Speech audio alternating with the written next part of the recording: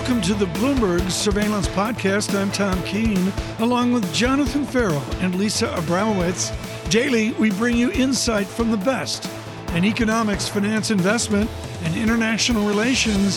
Find Bloomberg Surveillance on Apple Podcasts, SoundCloud, Bloomberg.com, and of course, on the Bloomberg Terminal.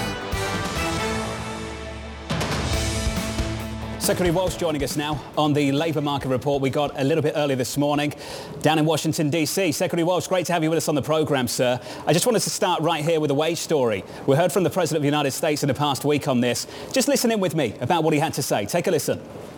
The wages have gone up higher, faster than inflation, and we have generated real economic growth. It doesn't mean these dislocations aren't real. They do affect people's lives. Secretary Walsh, he said wages have gone up higher, faster than inflation. What data is the President looking at, sir? No, I think what the President was really talking about is inflation is reflecting our economy reviving. And we're seeing this is a worldwide issue. I mean, certainly we've seen over the last couple of months wages increasing. We've seen that number catching up to inflation, not quite there yet, but it's heading towards that number. Again, I can't predict what's going to happen over the course of the next 6-8 months, but there's obviously a hope. All I can say is that the President laid out a plan in January for an economic recovery. Since that time, 5.6 million people have gone back to the workforce. This month's report, there's a lot of positives in it because it's a diversified group of businesses that have seen increases in their job market, in manufacturing and business-related issues, in a whole bunch of different sectors, in healthcare. It's not just in hospitality. So, I still think that we're moving forward. I didn't hear the President's whole speech there, so I'm assuming there was some context before and after what he said. Well, I don't think the context is really relevant when you have the statement there for all to hear, for all to see. We listened to the whole news conference ourselves. He said in his words, the wages are growing faster than inflation, and sir, I don't see that in the data. I've had some uncomfortable moments in the past with the previous administration when they used to say things that weren't accurate. It's not accurate to say, is it, Secretary Walsh, that wages are rising faster than inflation in America right now? Well, certainly in the last couple of months, and I asked that question this morning when I sat down with our economist team, and I was asking them about wages, growth, and inflation. And clearly, in the first part of this year, we saw some inflation going higher than wage growth. In the last couple of months, we've seen some of that changing. So hopefully, that trend continues. Let's talk about the participation rate. I don't know if that's what the President was referring to. The President's statement is the President's statement. It's not backed up by the data on my screen. I've got inflation with a 5 handle and wage growth year over year. I've got growth of 4.9%.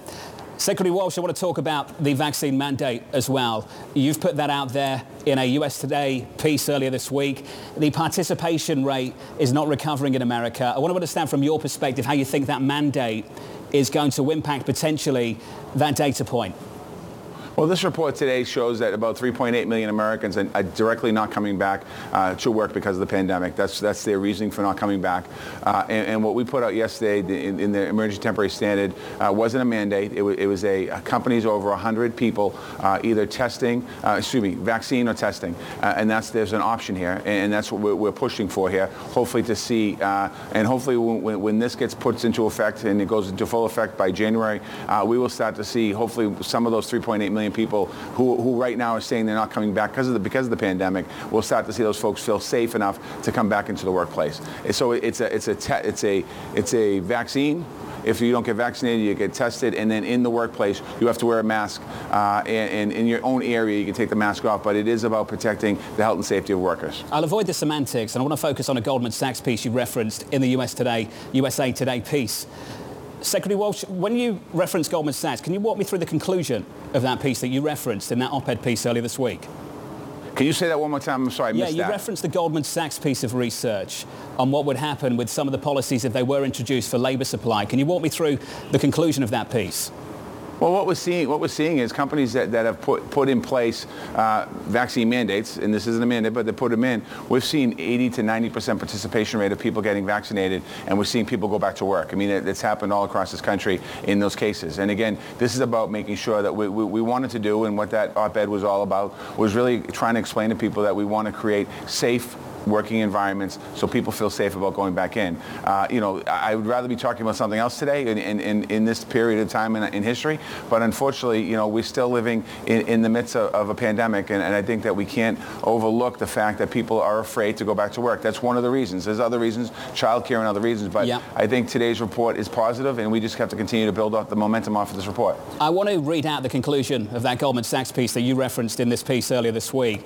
The research from Jan Hatzius and his team. Here's the conclusion. We are therefore not adjusting our employment forecast, but we see some downside risk to employment at the end of 21 and upside risk by the end of 22 as a result of the mandate. Now, I want to understand from your perspective, Secretary Walsh, do you accept that as you introduce these policies for supply in the labour market, there is some near-term downside risk, but ultimately, potentially, further down the road, some upside potential?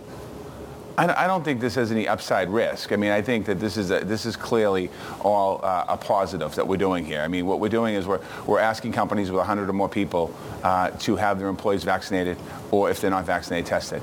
And I think that we can't forget that a year ago this time, we had people dying in this country at high numbers. We had high infection rate and high numbers. Since this pandemic began, 750,000 Americans have died. 5 million people in this world have died because of a pandemic, and I think that by putting an emergency temporary standard in place isn't going to impact our economy in a negative manner. If anything, it's going to have a very positive impact on it. So just to be clear, are we cherry picking the bits we like of the Goldman Sachs research and not the conclusion? I just want to finish there, Secretary Walsh. Is that what we're doing here? No, I wouldn't necessarily am cherry picking anything. I think I'm just stating a fact about I think people are cherry picking what we did with the ETS, and I don't think that we have to look at the whole plan here. It's just like me coming on here today and talking about 531,000 jobs is a good report. Last month I was on, it was 193,000 report. If I only focused on the good reports and didn't focus on the bad reports, that's cherry picking. I don't cherry pick. I come straight at it. Hopefully we get more of the same, sir. Thank you for joining us today. Secretary Walsh. Thank you. The Labour Secretary. Thank you, sir, as always.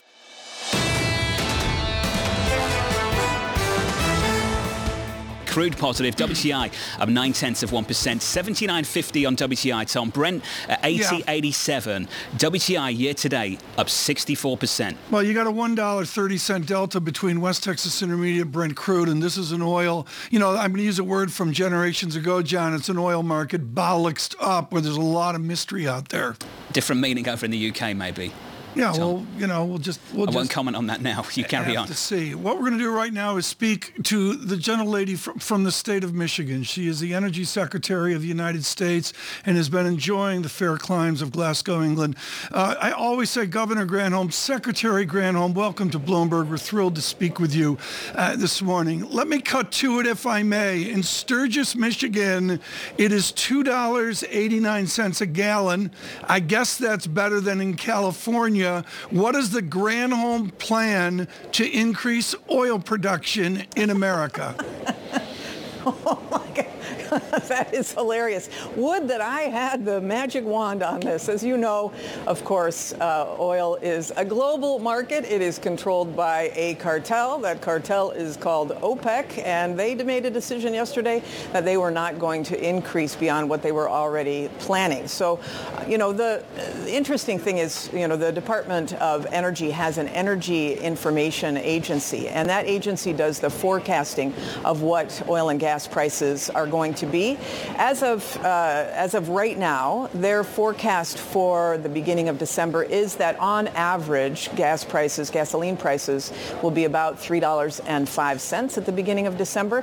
They will do an adjustment to that forecast in the next week or so we'll see if that holds. Mm-hmm. But clearly, the Biden administration is very concerned about the price at the pump and certainly the price in people's wallets for natural gas as well for this winter, including, I would say, propane and heating oil, particularly in the Northeast. What is the American solution? If they're the bad guys, Russian and OPEC at the global price of the market, we all understand the economics.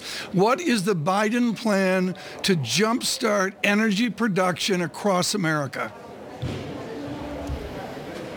Well, here's the Biden plan. I'm here at Glasgow. The Biden plan is to diversify and to make sure that we move in a direction of clean energy where we're not reliant upon cartels and we're not reliant upon geopolitical adversaries who may be creating choke points for our ability and our people to be able to access energy. So that's obviously a longer-term strategy, and we will continue. This is why this is called a transition. Right. But if $80+ a barrel doesn't incentivize oil companies to get off the sidelines, I'm not sure what will. For those of you on radio today, and John Farrell, I must note that the former governor of Michigan is wearing East Lansing green today. That's what the color. How reliant are we on OPEC Plus? I do wonder, and I don't think it's funny. Senator Manchin had this to say earlier this week. Let's take a listen. I say that we can basically do more for ourselves. We've been energy independent for the first time in 67 years. Why can't we do more? Why can't we produce more? We've got plenty of natural gas. My state, beautiful state of West Virginia, has an ocean of natural gas under it. If they just let us build a pipeline, we could get the product to market. And why don't we do more drilling? And why don't we do more, basically, production in the United States? I'm not depending on OPEC. I'm not depending on other countries for my energy anymore. We know how to do it. We have the technology. We should be relying on ourselves. The words of the senator, the Democrat, Mr. Manchin there. These are the words of the Pioneer CEO. Madam Secretary, let's pick up with the words of the Pioneer CEO. The president's efforts to restrict drilling on federal land and offshore have been starting to backfire some. His quote, he's got to back off his rhetoric on federal leases going forward. Do you think it's true that we are reliant on OPEC Plus in the United States of America? We are reliant on a global gas market. I mean, the global gas market, we can't just produce oil for the United States. It is on a global market. And let me just say, the president has not banned oil and gas leases. There are 23 million acres of public lands, that includes offshore and onshore, where there are leases that are not being used right now by oil and gas companies. Over 7,000 leases have been issued, and the oil and gas companies are not using them. They're sitting on them. They're stockpiling these leases. Why is that?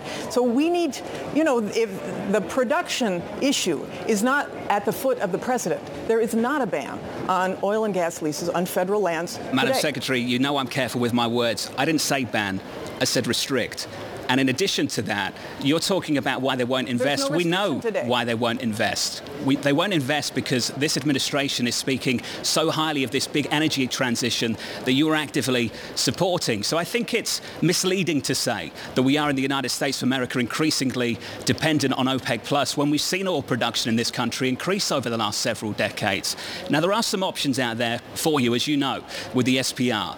With the options on the table to address the situation we're in at the moment, the United States of America is in control of its own destiny here. I do wonder if the SPR is an option for you to address what's happening in the commodity market. The SPR is certainly on the table as an option, and the president will have more to say about that. But let us be clear. I mean, just to go back to your other point, I mean, the oil and gas companies have leases that there is no slowdown, there is no, whatever the words were that you used, there's no restriction, none, ever, on their ability to use those leases. Over 7,000 of them on public lands right now. So I just don't want to let that stand. It is not the president's doing that is causing the oil and gas companies right now to decide to slow down. Actually, they were slowed down because of COVID, and we're seeing some movement of oil rigs getting back online, but it is curious about why they are not incentivized more at $80 a barrel. Let me just say, and you're right about us moving to clean energy. That is the future, and that is the long-term strategy, and we must do that so that we're not reliant upon fuels that pollute the air that we see that are accelerating climate change. To that point, Secretary Granholm, some people say that the best cure to get to a greener future faster is to allow gas prices to go higher. They are much higher in places like the United Kingdom. Why isn't there a school of thought saying this is just fine? Perhaps people will reduce their reliance on fossil fuels and diversify more quickly.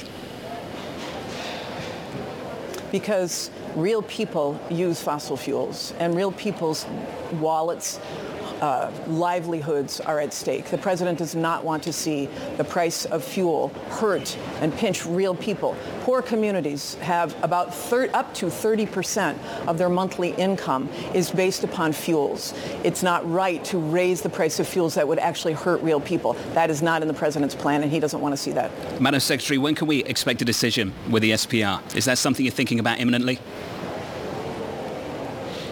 I know that the president is looking at it, and he'll have more to say about it. Okay. Thank you very much for joining us this morning, Madam Secretary Jennifer Granholm, on this oil market.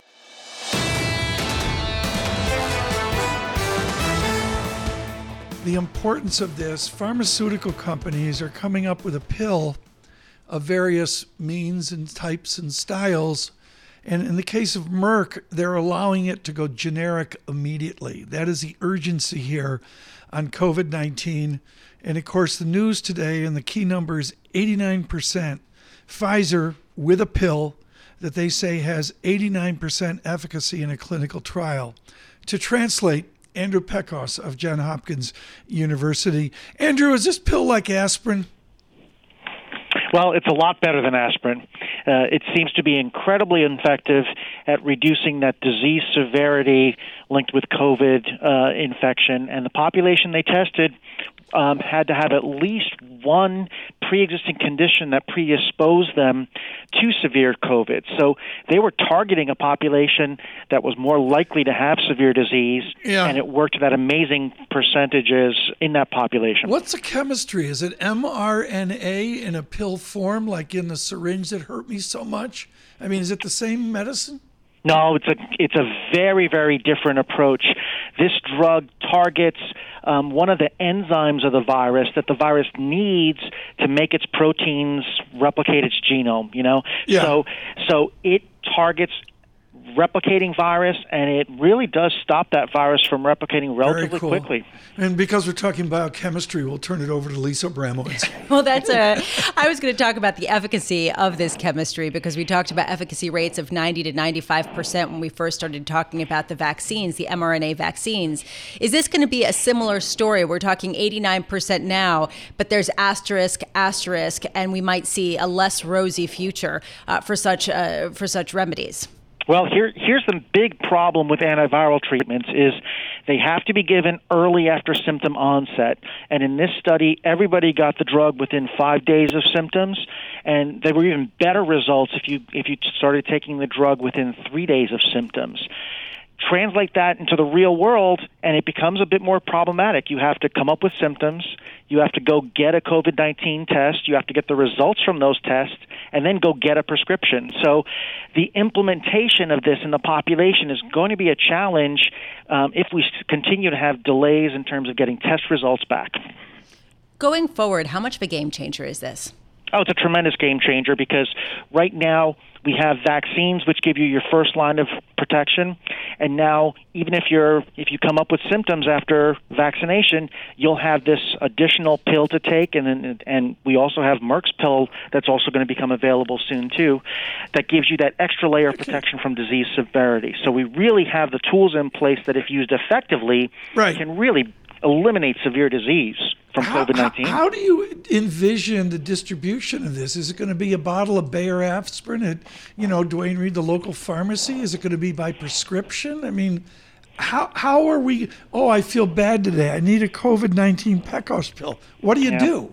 So right now, it's really going to be limited to individuals who are probably in a high-risk group and who have COVID-19 positive test. That's what the clinical trials tested, so that's probably what's going to be first approved. But, Pfizer itself was talking about using these pills as a prophylaxis, meaning if Tom gets sick, Tom's family can maybe get the pill before they show any symptoms to prevent infection. And I think that's where some of these antiviral drugs will really be even greater game changers if they can be shown to work in those levels. Can these, Dr. Pekos, can these antivirals bring us back to a time that feels more familiar, pre-2020, where it's not that big of a deal to get COVID? It'll bring us back to a time where we can manage this disease. It'll probably never come back to zero. It'll probably be a disease that we deal with like influenza, which can cause severe disease, but is controlled because of vaccines and antivirals. And we now have that last piece of the puzzle that's needed to control COVID-19, and that's the effective antivirals, and more than one of them. Andrew Pekos, thank you so much. Just exciting news. Just greatly appreciate it with Johns Hopkins this morning.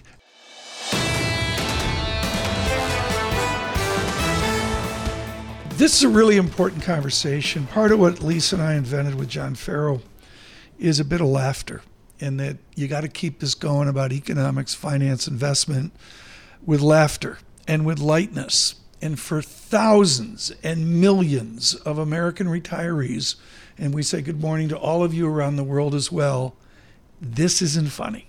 There are negative real yields.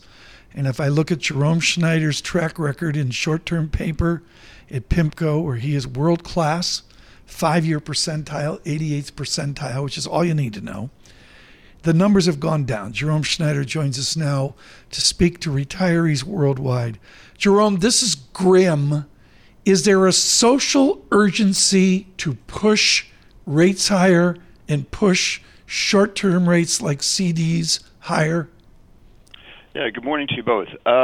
There probably is some pressure building, and I think really what you think about is the punishing effects of the zero yields we've seen here in the United States for the past year plus, combined with the growing inflationary expectations. It has been a giant erosion of purchasing power, and I think that's become front and center in terms of the dialogue of not only how corporate treasurers think about it, i.e. how they spend their capital on CapEx and manufacturing goods and things like that, but also what the savers ultimately are going to be doing, which is saving now for purchasing power later. And that has been obviously eroded. What I think is important also, though, is to put it in context. Right. And I think that the context here is important. Everybody gets really focused on the big data, the big headlines of where inflation is going. CPI has clearly been higher, and that's been mostly done because of supply constraints, et cetera. But in the medium term and longer term, what we really need to be focused on is, are those inflationary expectations, are those higher inflationary expectations going to be embedded in the psychology? And it's too early to tell, but that's really what is going to be moving and inciting the Fed to move into action to a larger degree rather than to a lesser degree. Undoubtedly, you're going to see rates move higher over the course of perhaps late 2022 and into 2023. But that's going to be good for savers, but how far they go is really the question at hand. Lisa wants to dive in here because this is her wheelhouse, but I'm going to ask one more selfish question. And that is, from your purview, and trust me, folks, Jerome Schneider's on a ginormous aircraft carrier at sea with billions in short-term paper. Are you seeing yield hoggishness right now? From where you sit looking out duration, are there yield hogs? Well, I think that there's people who really get scared about how the effects of having too much cash sitting at zero for a while. And so people became very agnostic in terms of the risks at hand. And unfortunately, we saw that come into play over the past 2 weeks as short-term interest rates moved unabashedly higher, really as markets became more concerned with hawkish rhetoric, et cetera. And initially emanating from the Bank of England, as you know, and then Australia, then Canada, and obviously in the U.S. is more tempered. But I would say that is a situation whereby people have been probably less vigilant in terms of how they're thinking about risk, both credit and interest rate risk specifically in the short end, and more importantly, the focus and the need to adapt to how to think about the gradual trend toward higher rates, and that's really the focus of how to play a little more defense, how to be a little bit more conservative, perhaps give up a few basis points today for the benefit of having a little bit more upside in terms of how your cash performs tomorrow and over the course of the next 2 years. That's really what it's about. And so from the short-term market perspective, people were taking a rather blinded view in terms of whether the risks were, and I think the past 2 weeks have really opened their eyes to that. Jerome, it's wonderful to have you for many reasons. You have a bird's eye view on the institutional side of things, managing money for retirees, trying to support themselves in a negative yielding world, at least on a real basis. And then on the flip side, you see people parking their money in savings, trying to find safety to then take that money and use it for something when we return to some kind of normal. What do you see in terms of people taking that money out of short-term funds and putting it back into the economy the way that we expected to happen, with the savings glut beginning to normalize? Quite honestly, it's going to be a bit of a longer road. You have obviously the Federal Reserve and other central banks have created these giant tidal waves of liquidity to really drench parched soils from last year or so. And I think really what that does, that creates effects. And one of the effects that we have to be mindful of is that there will be sort of this tempest of volatility, similar to what we saw over the past week or two. And we don't want to downplay that. It was actually pretty substantive, even though it was very confined to short-term interest rates. But that will result in temperamental tinkering from these central banks. Ultimately, what it means is that investors are going to move from a psychology of playing defense from situations by the macro economy to more one about thinking about liquidity management in a proactive sense, because there is going to be more volatility in the market. And this isn't just a situation over the next few weeks or months as the Fed gets more clarity in terms of how that reaction function goes, but it's actually something more structural that's going to be more embedded into the psychology of investors over the course of the next 3, 5, 7, 10 years, that a lot of the volatility that was removed from the market from the responses from the global financial crisis are actually now going the other way. And so as we get into this more new neutral-based economy, it's an age of transformation where we specifically have to think about how to manage that volatility. This is actually the time when these short-term strategies come more into play, not necessarily as a cash management mechanism, but to embrace the higher yields that we're going to see over a longer period of time, number one. And number two is a volatility management tool, Lisa. And I think that's really what becomes part of the dialogue and the psychology for investors, specifically those savers sitting on the sidelines. This is huge, because when you talk about temporary tinkering, we talk about the temper tantrum that we saw certainly in the short end of world rates. I mean, we saw this from the Bank of England, we saw this from the ECB, and the U.S. rates followed. How do you then actively manage this to capture the benefit? How do you work around this as an active manager? Well, number one, you have to have degrees of freedom. Simply going and buying certificates of deposit and commercial paper, that's one avenue, and it's been sort of out there for obviously about 5 decades, specifically when money market funds came. However, it's grossly mispriced, and frankly, one of the things we learned in numerous crises, but specifically highlighted with COVID, is that some of those markets actually become increasingly illiquid, as we've seen, and regulatory responses are going to be following to cover that. But I think the more important thing here is having degrees of freedom, having the ability to have flexibility. And I think when you get into those situations, it's not simply about defense. It's about more about having opportunity. Okay, I got to ask the question that your general counsel doesn't want me to ask, but here we go. Do we risk price down, yields up, a break the buck on money market funds? No, and in fact, I think that's one of the things that we've been pretty vocal here at PIMCO about. Yes. Is that money market funds need to be fairly bifurcated. Government money market funds, those that invest in U.S. Treasuries, those remain steadfast and fine, and we actually think that's a foundation of the economy. That's how we manage our liquidity and cash here at PIMCO as a foundation, using U.S. Treasuries and U.S. Treasury-backed repo. But I think when you get into other areas that are more credit sensitive, such as prime money market funds, you should be going to those with a wide open eye with regard to the focal points of they're highly concentrated in financial risk, et cetera. And so that is where we sort of preach diversification. Prime money market funds don't necessarily provide that diversification. Lisa, so we just want to be more proactive in that regard. Yes. Jerome sent me a note once. He said, Tom, you're an idiot to go into the triple leveraged all cash fund. He said, you are just an absolute jackass. And what did you say? I said, come on, we'll have you on the show. Jerome Schneider, thank you so much with PIMCO. This is the Bloomberg Surveillance Podcast. Thanks for listening.